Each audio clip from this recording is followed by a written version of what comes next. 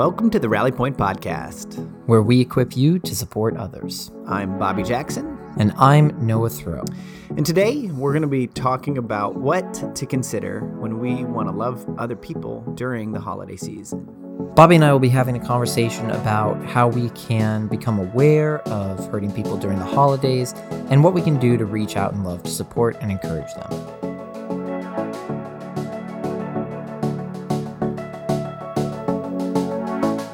Yeah, a couple of weeks ago, we had our buddy Tim on the show, and we were talking about ways to support people during the holidays and how ministries can position themselves well to create welcoming environments where people can feel kind of free to be there. And in particular, Tim emphasized connecting relationships. So making sure that there were lots of relationships involved in a person's life. Yeah.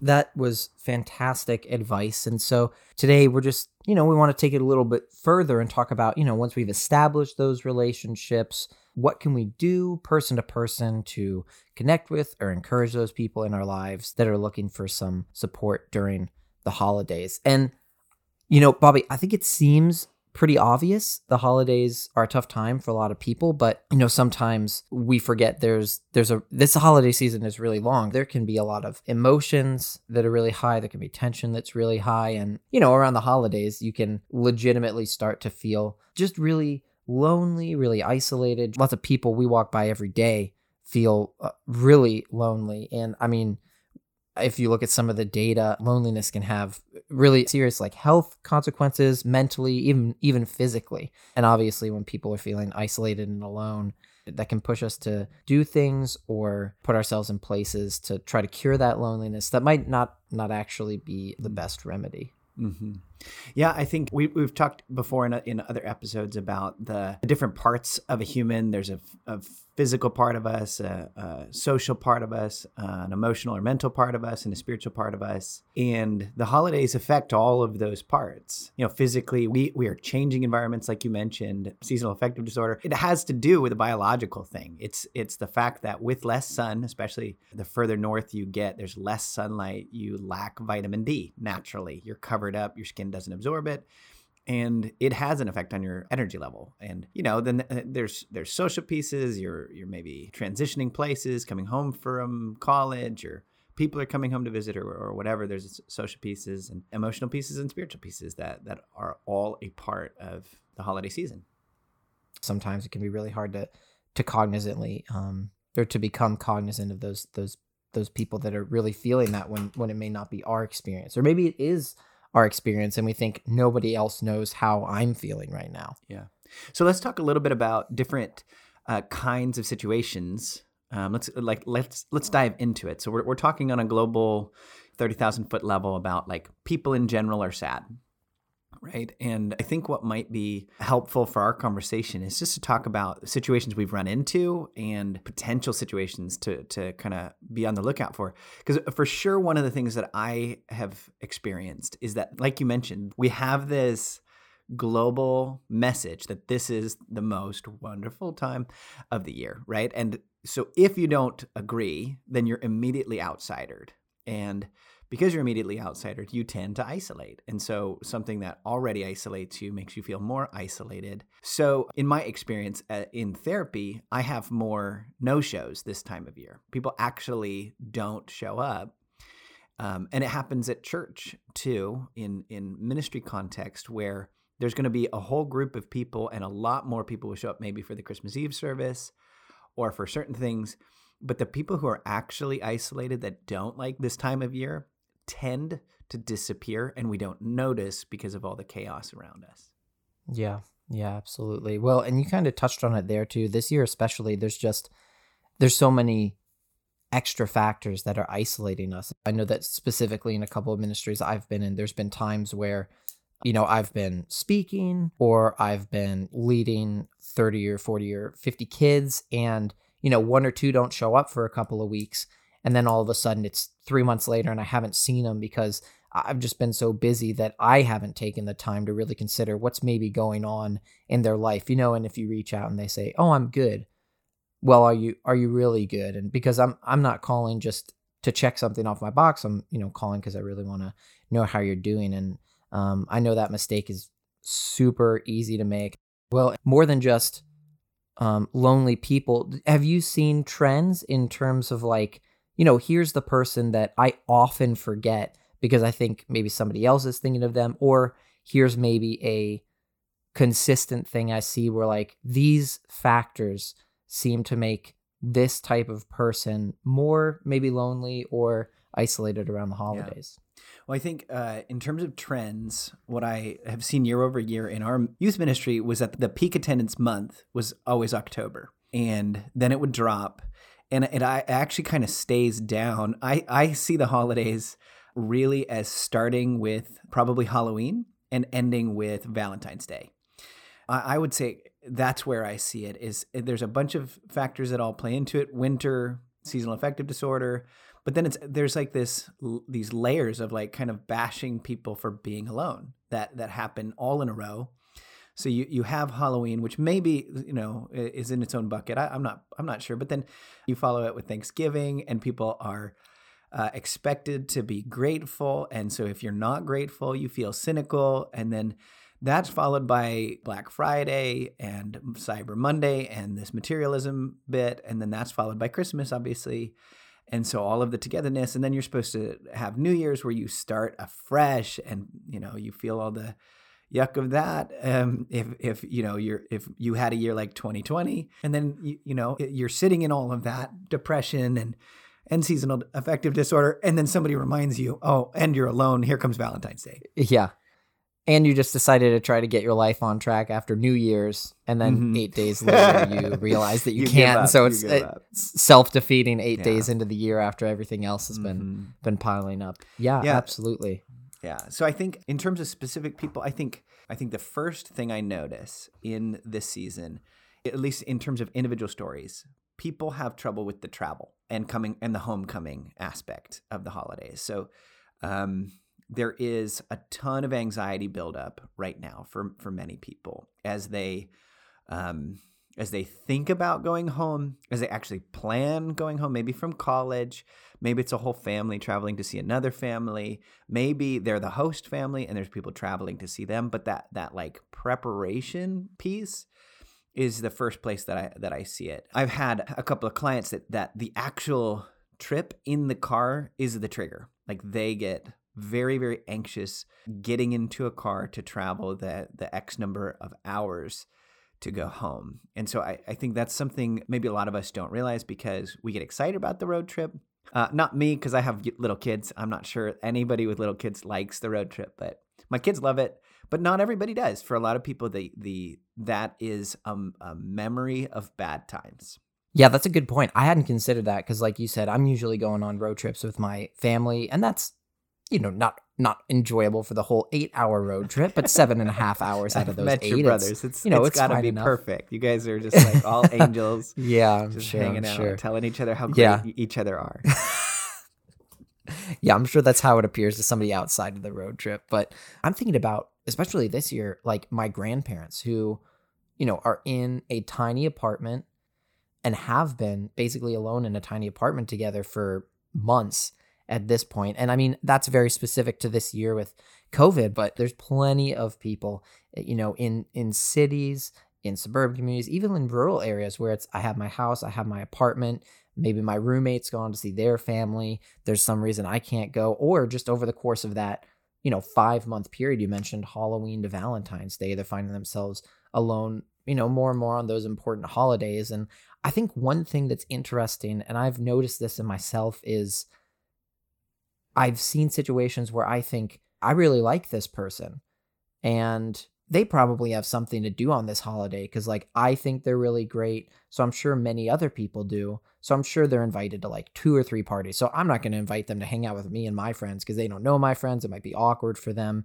And then all of a sudden I find out that they ended up getting left out and they feel really lonely because of my assumption that. Yeah, I also for sure think about my grandparents who they are the most social people on the planet, or they both have health issues. My grandma has COPD, and so they just can't go out. Like they can't see people. And so here's a holiday that for them, they have hosted literally for 60 years that they can't host. But yeah, like I think in terms of all of those people who are lonely like that, and then on the flip side, like there's a lot of extra homesickness, like in there's international students that are that I know that are right up the street at the university that usually would travel home, but maybe their home country is closed. Yeah, and then tagging on to that, you said homesickness, and I can think of multiple students, young adults, even older adults, middle-aged, where it's going home is actually, like you kind of mentioned earlier, that stressful situation. And so it's going home and having maybe these things unsaid between family members or conflicts that have been, continuous for a number of years, or maybe just bad blood between people. I think that too can be, can create a lot of anxiety because it's, I have to reapproach the situation that I've found a way to get out of, or I have to, really pay attention to this situation that's been stressing me out. And that can be something where you feel sort of stuck because I go home and I'm alone, but I'm away from this stressful situation, or I'm here not alone, but I'm pretty stressed and I don't feel like I can actually, be comfortable and relaxed and celebrate during the holidays. And I don't feel like I have that legitimate loving community. Yeah, I agree. I think it even goes, there's steps deeper than that. I have, several clients and in ministry, there were many students that this is the season where they are around their abusers. They are around family members that are truly, actually, physically or emotionally dangerous. And they're expected to put on a happy face, to cover that up. And so there's a lot of dread around going home. There's a lot of triggers. I say that person is out of the picture. There's a lot of triggers, like memories of abuse during this time. There's a lot of shame, I think, during this time of year where, people regret past decisions, regret the way that they treated a relationship, regret the final words that they said to somebody. There's pressure for many people, just simple things, like there's pressure to perform, there's pressure to clean your house, there's pressure to cook a good meal and not burn it. There's pressure to talk with people or find the right gift or all of those kinds of things. You're absolutely right. I think the family dynamics that many of us feel as positive things, it is like literally putting any other negative emotion into a pressure cooker, and turning up the heat and applying pressure, and it becomes something that's really, really, really difficult to manage. Yeah, man, I hadn't even considered that, the way you talk about, things piling on top of each other and then feeling that pressure. But, you've put into words what, I felt that many times, going and there's one or two or three or four things that are all convalescing. And it's like, oh my goodness, I forgot how stressful this one thing is, and then these three things, and then these four things, and then for it all to hit at the same time and to not be able to escape that situation, whatever it may be, is just remarkably difficult. And then to have to kind of try to fake it in the midst of that is very difficult as well. Exactly. Yeah. And it's simple things. Like I have a client who was telling me the story of receiving a gift, and they received a gift that it just was really clear to them in the moment how they were not known, that that the person who should have known them in the family bought them a gift that was completely not wanted, not helpful, not useful. And it was, for this client, it was a reminder of how outside of the family they were. And so it can kind of trigger these kinds of past wounds. And especially if the people in our ministry, the people in our life, if they haven't learned how to cope, this is the season where all of that spikes up. Like we don't have the coping skills for the rest of the year, and then we're in this pressure cooker right now to deal with this. As you're listening to our conversation, maybe you're thinking about people in your ministry who are going through difficult things, and maybe you don't feel like you know how to respond to them, or maybe you're wondering how to identify those people in your ministry that are struggling. And that's exactly why Rally Point has created a coaching program designed for ministry leaders. When you sign up for coaching, you'll be connected with a coach who will help you walk through different situations and give you the tools you need to identify the people in your ministry that need your help. So if you're a leader who wants to help hurting students in your ministry, but maybe doesn't feel prepared or is anxious about saying the wrong thing, we think coaching can help. You can sign up for a time to talk to a coach at no cost today by visiting rallypointmin.com/coaching.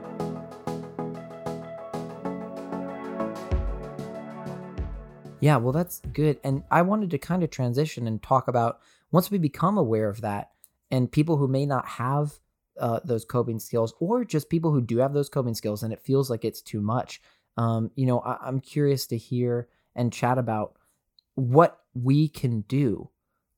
Have you had a time like that, Bobby, where you have become aware of someone who was really hurting and they just either approached you or you approached them just to really have one of those honest conversations about, hey, during this holiday season, what is really going on inside of you right now? Yeah, well, what I am experiencing right now, actually in real time, is preparing people for their homecomings. So, in the therapeutic setting, we're trying to do some preparation because people are in that process, and so they're thinking through right now, what am I going to do when I get home? Or really, most people are avoiding it. They're avoiding thinking about what they're going to do when they get home. So right now, we're actually in the stage of like avoiding the thought, but there's a ton of subconscious anxiety. So they come into a session and they start to talk to me about something or other.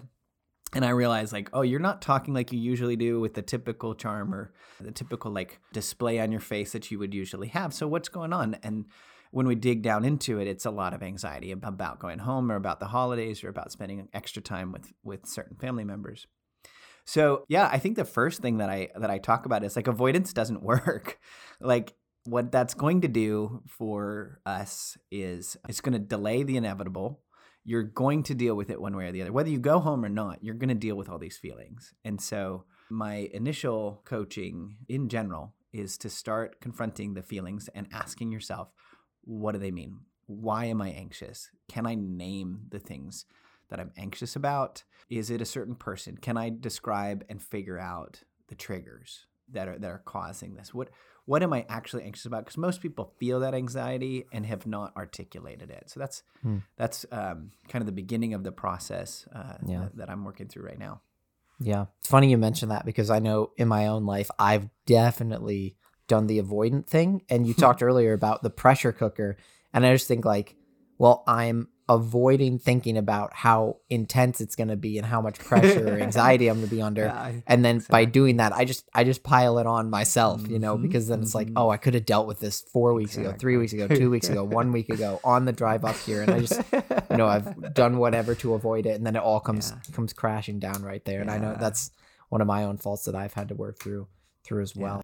It is sort of the tension between I want to enjoy this time, but I just don't feel like I can. And that becomes really difficult. And so I think a big part of it is learning if enjoying the holidays is getting together with those friends that don't stress you out as much as those family members, like finding some time to do that before you go into that stressful situation. Or if it's, taking that drive alone for those 5 hours to prepare yourself, doing that rather than driving up with the family. Or if it's, everyone is going over to, the aunt's big house on the lake or the grandparents' house where all our parents had their childhood homes. It's, hey, you know what? If you're, old enough to do so, like, instead of staying at the house, I'm going to save you guys some room, get a hotel room by myself. So I have that time to de-stress. I have that space for myself. And if it's the issue of isolation, it's actually saying, hey, do you mind if I stay with you so that I can continue to be in this community? Yeah, I think that's the real value in taking the time to identify what the feelings are about. If we can identify what the feelings are about, we can start to create a roadmap. And so that's what I plan to work with my clients through this season right now is, hey, let's just create a roadmap together to deal with the things that anxiety is about. So, it's different for every person because there are people, who are anxious about going home and seeing people. There's a lot of people also dealing with like grief and loss. And so it's actually going to a place where they're going to miss somebody more than usual, or having a tradition that maybe somebody played a key role and now there's a death or a divorce that's caused that sense of loss. And so part of the roadmap might be giving space for sadness, giving space for lament, giving space for those negative emotions in the middle of all the happy emotions, like, oh, we still love this tradition, but we're really missing, this person that used to play a key role in this. I think what I like to do is just talk it through as if the holidays are a road trip, whether there's actually a road trip or not involved, but like, let's create a roadmap, like we're going to go and do this, and here are our options. And then, like, what are the off ramps? Like if there's times where, like you said, I just need some space alone. Who is my emergency phone numbers if I'm getting overstressed? Who can I call? Is there somebody in my church? Can, as a ministry leader, are you willing to be the person someone calls in the middle of the night? Or is there a small group leader or another mentor or another adult that you could give that number to? Do people have, the crisis text line number, 741-741, or the suicide hotline number? Or, what do we need in terms of off-ramps? What are the exit plans? And even, in terms of thinking through the family situation, maybe they're old enough to go get that hotel room, or maybe they're too young. And so how can you escape that pressure cooker before you blow? Like, what does that roadmap need to look like in order for you to cope with the feelings you're going to feel? Yeah, I'm curious to hear more about that roadmap. I wanted to touch on something that I think is interesting that you said specifically for ministry leaders, is this question of when are we off the clock, especially during the holidays, because the holidays are usually a time where people take work off, where they take rest, but anxiety, isolation, loneliness, some of those, grief, some of those feelings are never resting. And so, I think it's important to consider for people who are doing ministry, who are trying to reach people who are hurting, how do I position myself, or what do I think about when I'm on the clock, when I'm off the clock, and what it means to pastor or lead or love people in the congregation? Where do I need to draw boundaries in terms of I'm giving too much of myself, but at the same time, where do I feel like it's important to be that person or offer that service of being able to say, hey, you know what?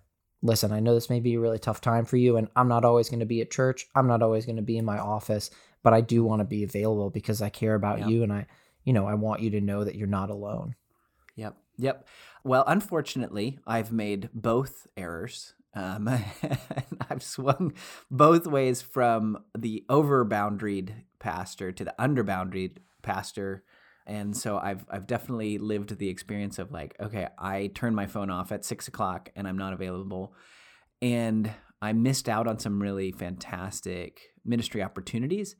And I hurt some people by being over-boundaried, especially with the boundaries that I had. Because I did at certain points say like, I'm off the clock at 6 on these days, or I'm off the clock at 6. Like once I leave, I'm off. And I had some people who went through some really horrible things, and I could have or should have been the person who's there for them, and I wasn't. And so they were hurt by me, they were hurt by the church, and I missed some opportunities. So then, of course, I swung the other way and was like, okay, well, I'll be available anytime. And I remember taking a call in the middle of the night and like going somewhere, and then it just like it hurting my family, and realizing afterwards it wasn't the emergency that I thought it was, and realizing I had moved into hero complex, and like I was the savior. So I'll tell you where I'm kind of landing now, is I'm willing more or less to take phone calls in general. I have a few clients that I have to draw more strict boundaries because they'll call me very often and it's not an emergency. Now I have the benefit as a therapist of saying like, these are billable hours, I'm going to charge you to call me, which is nice. But as a pastor, I think you could do a similar thing. Hey, when it's an emergency, you coach the social thing. Like when it's an emergency, I'm there for you. If you call me and it's not an emergency, I'm going to take the call the first time. But if you continue to do it, I'm going to draw a boundary and say you can't. I'm not going to pick up the phone when you call. And I think we can do that so long as we give an alternative. So I think, to me, in fact, very recently, I had a call that was borderline an emergency, and the person wanted me to do something that would have been an emergency service. And so what I said was, I'm not your emergency service. Here are the phone numbers that you can call if this is life or death. I will be there for you at this time, like our regularly scheduled time, because I'm your ongoing support. I'm not your emergency service. I'm not the hero. I can't save you. I can't even keep you safe, to be honest. I don't have the ability to keep you physically out of danger, at least not sustainably. So if you're in a true emergency, you need to call the proper authorities. And here's the number. Here's what you need to say. And I walked them through on the phone that, and then I prayed with them and I hung up. And I think that that's a healthy boundary. That was a healthy boundary for me because I gave them a legitimate, not like like sometimes we give referrals and they're not so helpful. They send somebody to, like, we haven't checked and vetted the site ourselves. But so to me, that's important. I'm not the savior. I do want to be there for ministry settings. I want them to know that I care. I do take phone calls. I don't always show up in person because it's just too expensive for myself and my family. So that's kind of where I'm working through those boundaries myself. So I'm not swinging so hard on the pendulum. Yeah, and it's interesting hearing you say that a couple years down the line, just training to be a therapist myself and having done ministry before and knowing that exact same thing has happened to me and I've made some of those same mistakes and then swung on the pendulum. I remember one time I got somebody who was really hurting and I invited them to visit the church while I was working, and they called the church and like came to my office, and then my supervisor kind of came in and was like, hey, that you're meeting one-on-one with a student privately in your office. Like, I know they're hurting, but that's just, the rules at our church, or that's not appropriate. And then I swung totally the opposite way. And anytime a student wanted to talk to me about anything, I thought, well, I can't get in trouble. So if you come to the ministry night, I can talk to you for these 3 hours and then I can't talk to you at all. And and so being able to find that balance in between the two for yourself and for the specific people you're working with, people you're seeing at church, students or congregants that you have, I think is very, very useful. Yeah, I think, what we're talking about for ourselves is just as pertinent when walking someone through the holiday season. That is, like, setting boundaries is so critical during the holidays. So a lot of the stress that people are experiencing is because there are not proper boundaries. And so, like, they're going to go home and they're going to get pressured and they're going to give into the pressure. And so I think it's really important as ministry leaders to give people permission to set healthy boundaries and to say, like, hey, if there's a tradition that's damaging to you or that's hurtful to you, it's actually okay to not participate in a tradition, or to create a new tradition, or to talk to people about, like, reinterpreting the tradition or whatever. I think one of the most helpful things we can do around the holidays is help people set and enforce boundaries that help keep them safe, sane, and inspire confidence in them. Like, if you can set a boundary with your mom or your dad, you can set a boundary with pretty much anybody. And I don't mean that in a hurtful way. Tell your mom, I'm not coming to Christmas because you're mean. Maybe, but in a healthy, thoughtful, prayerful, getting wise counsel kind of way. Sometimes those boundaries do need to be enforced, and they give you permission to avoid abusive, hurtful, damaging, re-traumatizing situations. And as ministry leaders, it's really important to give people permission to walk through that, to set those, and to be there to hold them accountable to it, or to support them when they don't. So I think boundaries are one of the most helpful, healthy conversations we can be having right now. What other things, Noah, I know you have a list of ideas that you've used to help people during the holidays. What do you do to connect with them really concretely? Yeah, I think that I am sort of, my personality really likes to dream and to think up like these huge, extravagant ideas. And the more and more I've gone through life, especially just with interpersonal relationships, I've just realized that those big, life-changing ideas are not the best way to reach people and to make them feel seen and to make them feel loved and to make them feel like a part of a community. I find it's often the smaller things. And so that can be something as simple as an invitation, or honestly, during the holidays, something as simple as being willing to be that vulnerable person who reaches out and starts a little bit more of an intimate conversation saying like, hey, I know this is a really tough time for people. And I just want to know, like, how are you doing? You know, like, what is going on and how can I be praying for you? Or is there anything you need from me? And being willing when you ask that to provide that prayer and to provide, fulfillment of that need. So, I mean, that can be anything from, having a conversation, being willing to invite them into your community if they don't have one, whether that means saying to your family, like, hey, I know we usually do family dinner on Christmas, but this person feels really isolated. They either, like you said, can't get back to their country, can't get back to their home, or that's just not really a safe place for them. I'd really like to have them over and be that spot. And what I think is great about the holiday season, no matter what holiday people are celebrating, is naturally it's a time where gathering intentionally is encouraged, and things like gift giving and community events and charity are sort of a part of the general culture. And so if you're somebody who's a little bit nervous about inviting, strangers into your home, or even just approaching strangers to have a chat with them, I feel like it's sort of natural to say like, hey, this is about community. This is about being together. And I'd love for you to come be a part of this little community. It sort of takes some pressure off because it's just a natural part of the season. And I think what's great is we can use those opportunities to springboard into creating new, longer lasting relationships. Have you seen that before? There's certain things that you do around the holidays, or a list of things where you say, here are 4 or 5 things that I think always work in trying to encourage somebody in a relationship. Mm-hmm. Yeah, I actually would defer to my wife is really amazing at taking some of these holidays and making them invitational, making them community. So I like, one of my very favorite things is that she's rebranded Valentine's Day as Love Ya Day in our house. And so everybody writes reasons they love other people and we actually put them on hearts and stick them on each other's doors. But we do stuff like that it's not just our immediate family that's a part of that. So it's not weird or romantic because it's part of family culture now. And so other people will receive our love you notes and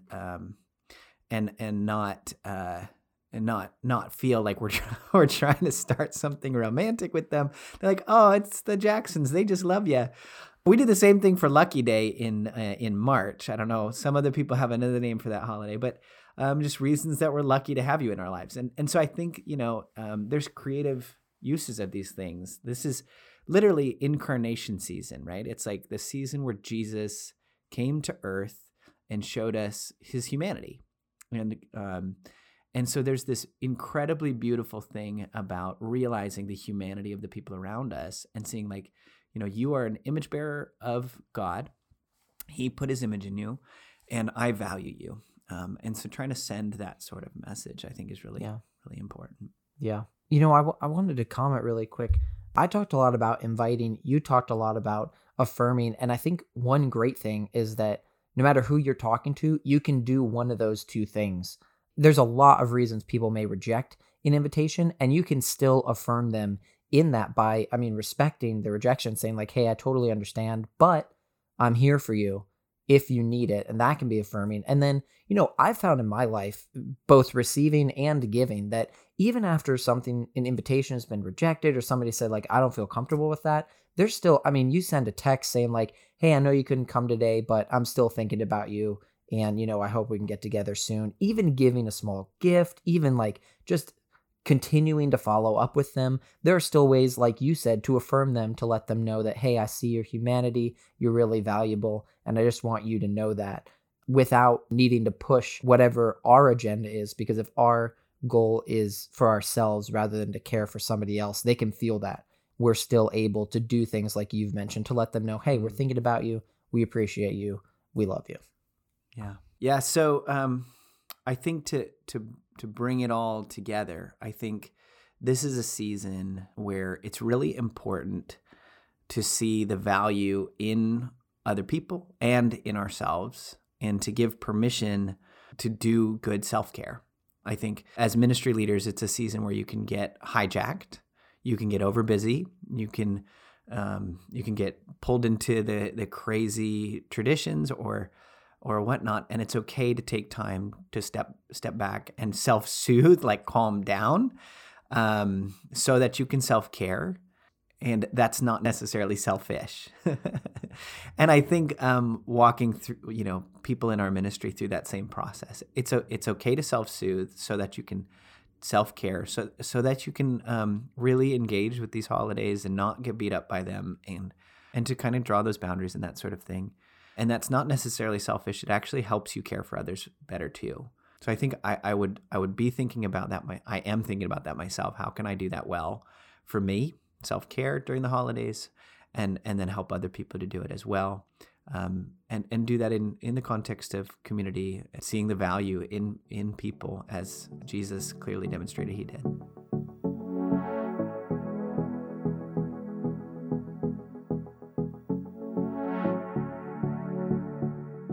So as we've been talking today about making it through the holidays, you've heard us bring up the idea of creating a roadmap a couple of times for both leaders and people who are struggling during the season.